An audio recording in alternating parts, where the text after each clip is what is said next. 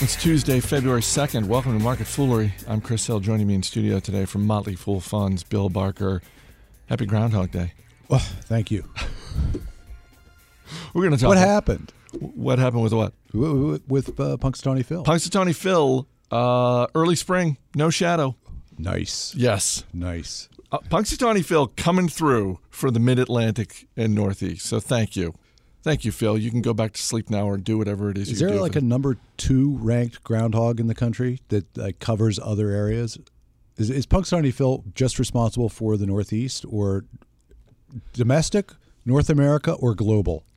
I think if there is a number 2 groundhog out there, that groundhog needs a better agent, because I have no idea who that secondary groundhog is. I don't know who the Pepsi is to Punxsutawney Phil's Coke. Pepsi's a lot closer. Yeah. Whoever number 2 is. Exactly. We're going to be, you know what we're going to do today with the earnings stories? We're going to go in order of market cap. We're going to go, and we're going to start with what is now the largest company in the public markets, and that is Alphabet, the parent company of Google. Shares up more than 4% today after their fourth quarter results. And now that they've got the new corporate structure and they separate out the Google side of the business, Google, YouTube, et cetera, and then the moonshot side of the business, the Google side, operating profit margin of 32%. Holy cow! Holy cow! We knew the golden goose was laying eggs, but there's a lot of eggs. There are a lot of eggs, and they're growing still. I mean, we're talking about this now being the biggest company in the world, and the biggest company in the world doesn't typically grow at astronomical rates. That's reserved for smaller companies due to the law of large numbers, and Google's again breaking the law. They're going to be arraigned soon for what they're doing. 13.5% growth in the year 2015, which was actually accelerated in the fourth quarter, and as you covered, I'm sure, with Apple, a huge company, still lots and lots and lots of sales, but not growing. Finally, after many years of growing at rates that were hard to believe for a company as big as Apple was. And now Google gets to have the mantle of most valued company in the world because not because of the profits right now, but because the profits are growing faster, much faster than Apple's are. Ruth Porat, the CFO at Alphabet, who's been on the job for less than a year, I don't know. We've seen CEOs come in to a company and make a big positive impact right away. I'm hard-pressed to come up with the name of another CFO who has come into a company, particularly a company as mature as Google is, and make the impact that she has made in terms of helping to revamp the corporate structure, tightening the purse strings, and increasing the transparency for investors to say, okay, you want to know how we make money? And they're not breaking out, for example. They're not that transparent. Well, I was just going to say, they're not so transparent that they're going to say, and this is how much money we took in this year or this quarter just from YouTube. They're not doing that, but more transparency and enough to say that we're not going to tell you precisely how much money we're making off of YouTube, but it's a lot. Yeah, I'm not sure if that qualifies as transparency, but it is the case that investors have been eager for more details, and they're getting more breakouts than they have, and there are a lot of moving parts. And as an investor, you would like to have all the details. Google is not going to give them to you, but they're giving more than they used to. And there are many parts of the business which are staggeringly big. There are now, I think, 6 different parts which have 1 billion active users. So I'm assuming name them. Google Search is one. Google Search is one. YouTube is another. That's 2. That's where my list ends. Maps.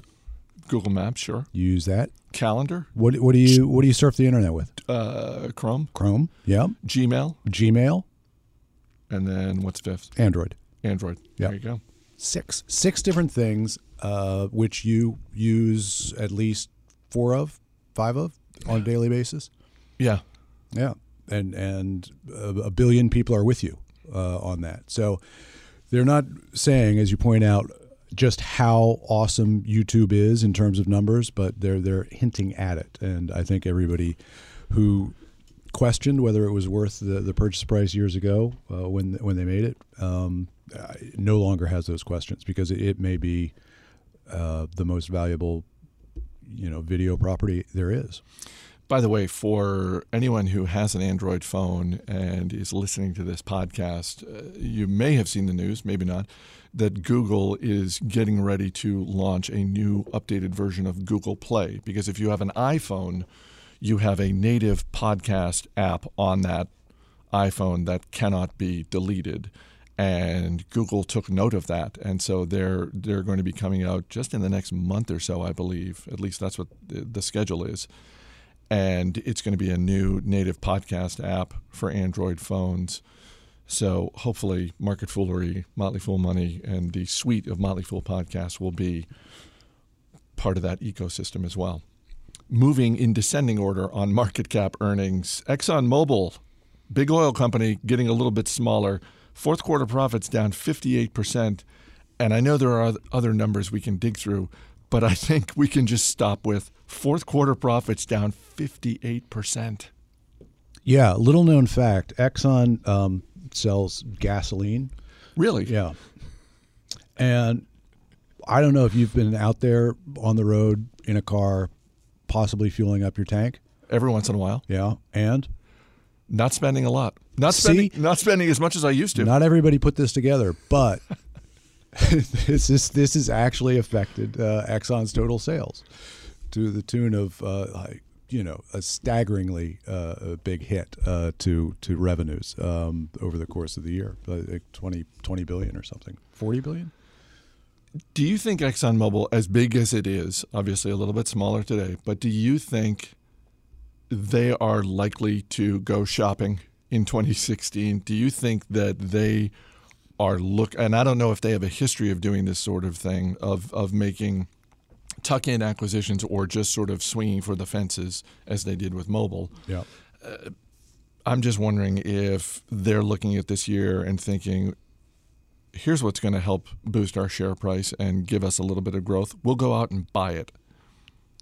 They may, and I think that there are some good prices out there for players in the industry who do not have the balance sheet strength that Exxon has, and there are going to be mergers in the energy space, and Exxon, I'm sure, spends many employees' time, full-time, looking at all the possibilities that there are.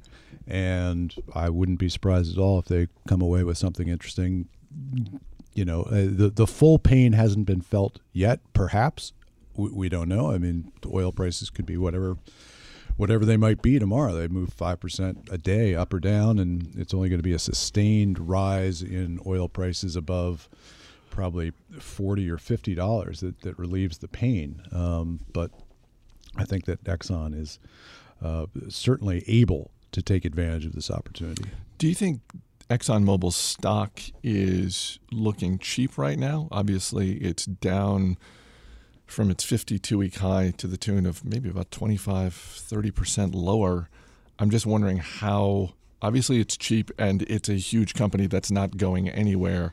I'm just wondering how attractive the stock is looking right now. Well, it's probably going to be valued more than anything on its dividend, which is around 3.7% yield right now, which is a pretty nice dividend. They're going to be able to sustain that. I have said before that somebody's going to make a lot of money buying energy at the bottom of this cycle, and it's not going to be me. I don't have. It's just guesswork, I think, when the bottom will be. So is it cheap right now? Well, if you're a dividend investor, finding nearly 4% yield is pretty good, although we'll discuss another company that has an even better yield than that shortly. And I don't think that you're at this point, with a stock off roughly a third from its high, you're getting a better price. But it's complete. I don't necessarily like investing in companies that are, to the extent that Exxon now is revealed to be, not in control of their own destiny. when oil was 100, 120 bucks a barrel, that was great for it. And it's at 30, it's a completely different equation. They'll easily survive and continue to thrive, I think, but it's just not my style. Royal Caribbean's fourth quarter profits came in higher than expected, but they lowered guidance, and the stock's really taken a hit today, down around 16%. And out of sympathy, or probably more likely out of the fact that investors are scared, shares of competitors like Norwegian Cruise Lines and Carnival Cruise Lines both down as well. Not to the tune of 16%, but they're both dropping. And how concerned should be with headlines including the phrase Zika virus? Mm-hmm.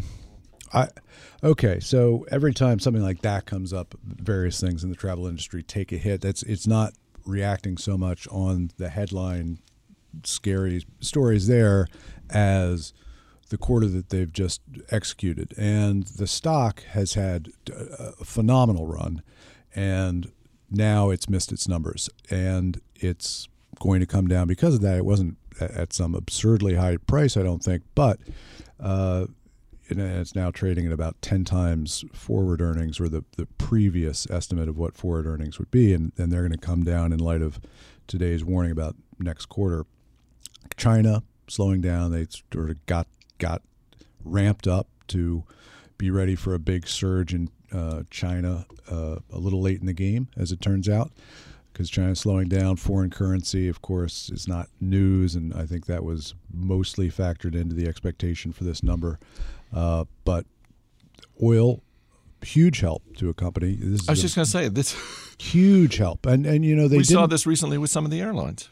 Yeah, and the actual quarter that they just had, they made their earnings numbers, but going forward, as is often the case, first of all, that we've seen this a lot with companies making their earnings expectations, missing their sales numbers by a little bit, and guiding for something significantly weaker for 2016 and for next quarter than people had previously expected. So I think that they've got their challenges for Royal Caribbean and the industry in general, given the weakness in China and given the foreign currency issues. But the Zika virus doesn't help, but that is the kind of story which has come and gone numerous times in the past.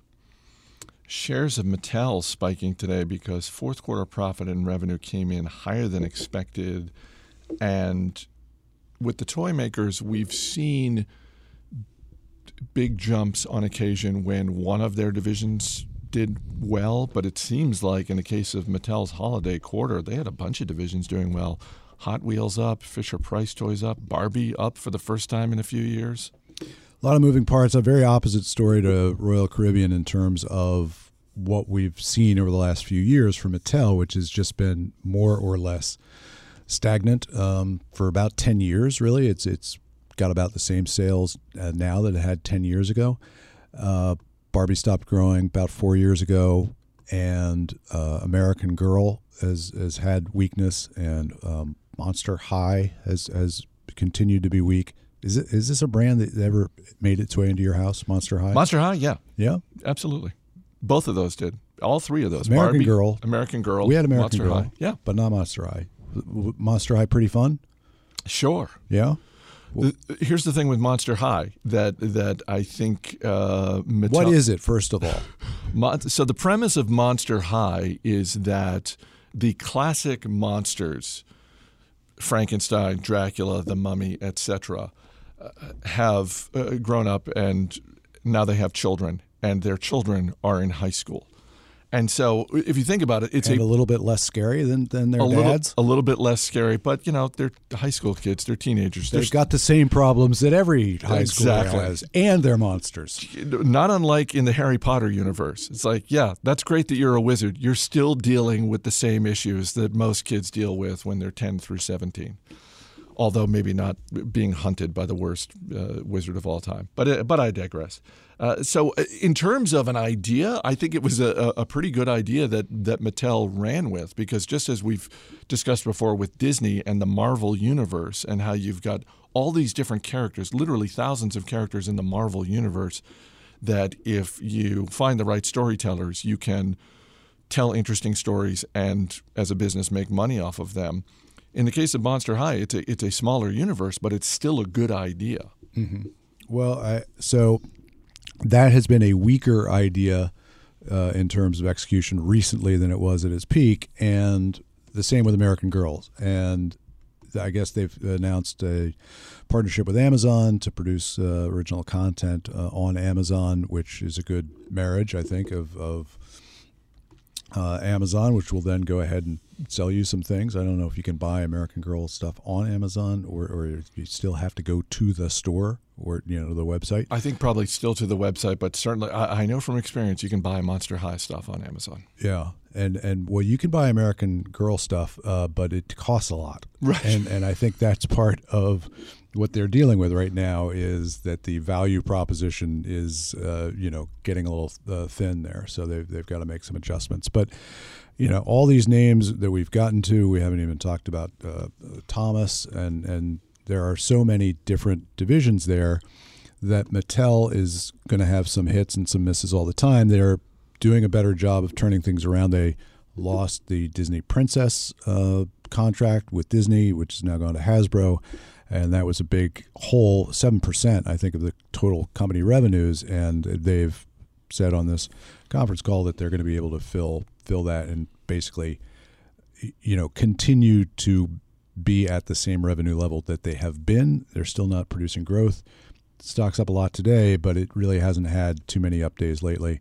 One thing that will sustain it, I think, is about 5% yield, and the dividend seems secure, and they made reference to that and continuing to pay their dividends. So I think that's going to be attractive to some investors. Well, and despite the lackluster stock performance over the last few years, you look at their history of paying out a dividend and methodically increasing that over time, and that's I think, in general, all things being equal, that's a good sign for management. Yeah, that counts. The dividend counts. You don't just look at the stock chart and decide whether something's done what you want it to do. You have to look at how big the dividend is that it's paying out, and at 5%, that's doing a lot of the work on an annual basis that you would even hope for from stocks in this market. So they've got their challenges ahead of them, but they do feel good. And I read through a little bit of the conference call, and management was upbeat about,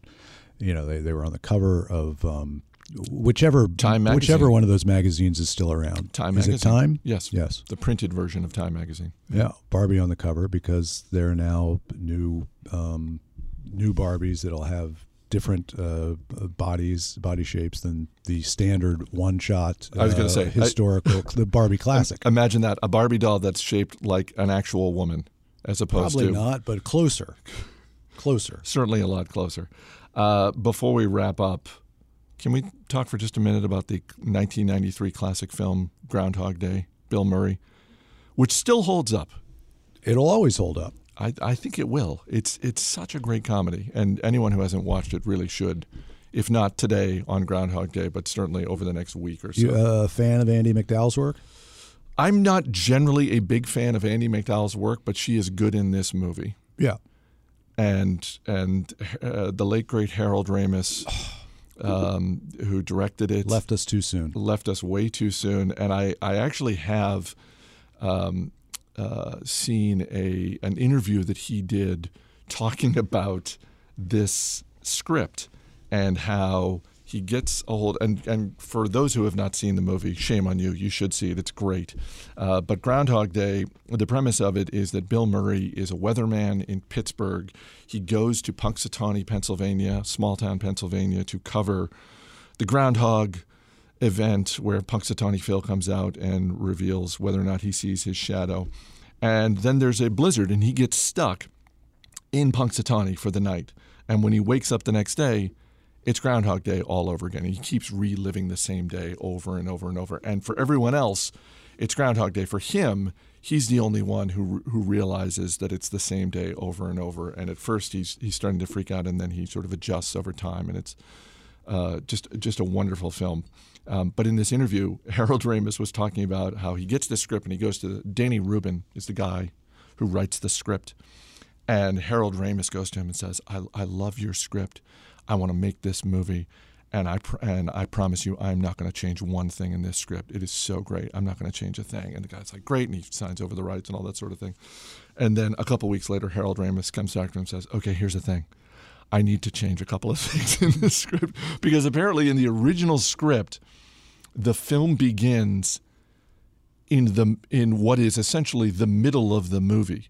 So the original screenplay of Groundhog Day is small. It's Groundhog Day in Punxsutawney, Pennsylvania, and the Bill Murray character is this seemingly like omniscient character who just he's all knowing. He knows everybody in town. He knows events before they're going to happen, and then over time, and the film sort of slips back and forth with the time continuum. And Ramis went back to him and said, actually, I think this is going to work better if we just start at the beginning and go all the way through. I did not know that. Well, it's a great movie. And are there any particular parts that stand out to you? One of the great character actors in American film, Stephen Tobolowsky, who is Ned? Ned Ryerson? Ned Ryerson. Ryerson. And if you've seen a bunch of movies, chances are you've seen Stephen Tobolowsky. Sure. And in Groundhog Day, he's Ned Ryerson, who has the classic line, "Watch out for that first step; it's a doozy." So, and you, do you have a particular favorite point? I think it's Ned Ryerson, and it isn't. So it's not something that so much has set pieces. It's really sort of a whole. Yes. There aren't great scenes so much as, it's a interesting concept which has been adopted many other times and treated as a metaphor for many, many things. And I'm sure that if you search, not just today, because you'll get Groundhog Day, obviously, but a week from now, there will be reference to that in the presidential election from somebody in some manner, just to sort of reveal that there is something about something that has repeated itself. Yes, and it's overused, but it's a great movie, and everybody should be thinking about it today. And thanking Punxsutawney Phil. Yes, early spring. Thank you, Phil. Let me mention one more time, fool.com/podcast. It's our new podcast center here at The Motley Fool. You can check out Market Foolery, past episodes, Motley Fool Money, Answers, Industry Folk, all the podcasts. Check them out. Go to fool.com/podcast, and you can subscribe to any of them. Bill Barker, thanks for being here. Thank you. As always, people on the program may have interest in the stocks they talk about, and the Motley Fool may have formal recommendations for or against. So don't buy or sell stocks based solely on what you hear. That's going to do it for this edition of Market Foolery. The show is mixed by Dan Boyd. I'm Chris Hill. Thanks for listening. We'll see you tomorrow. I got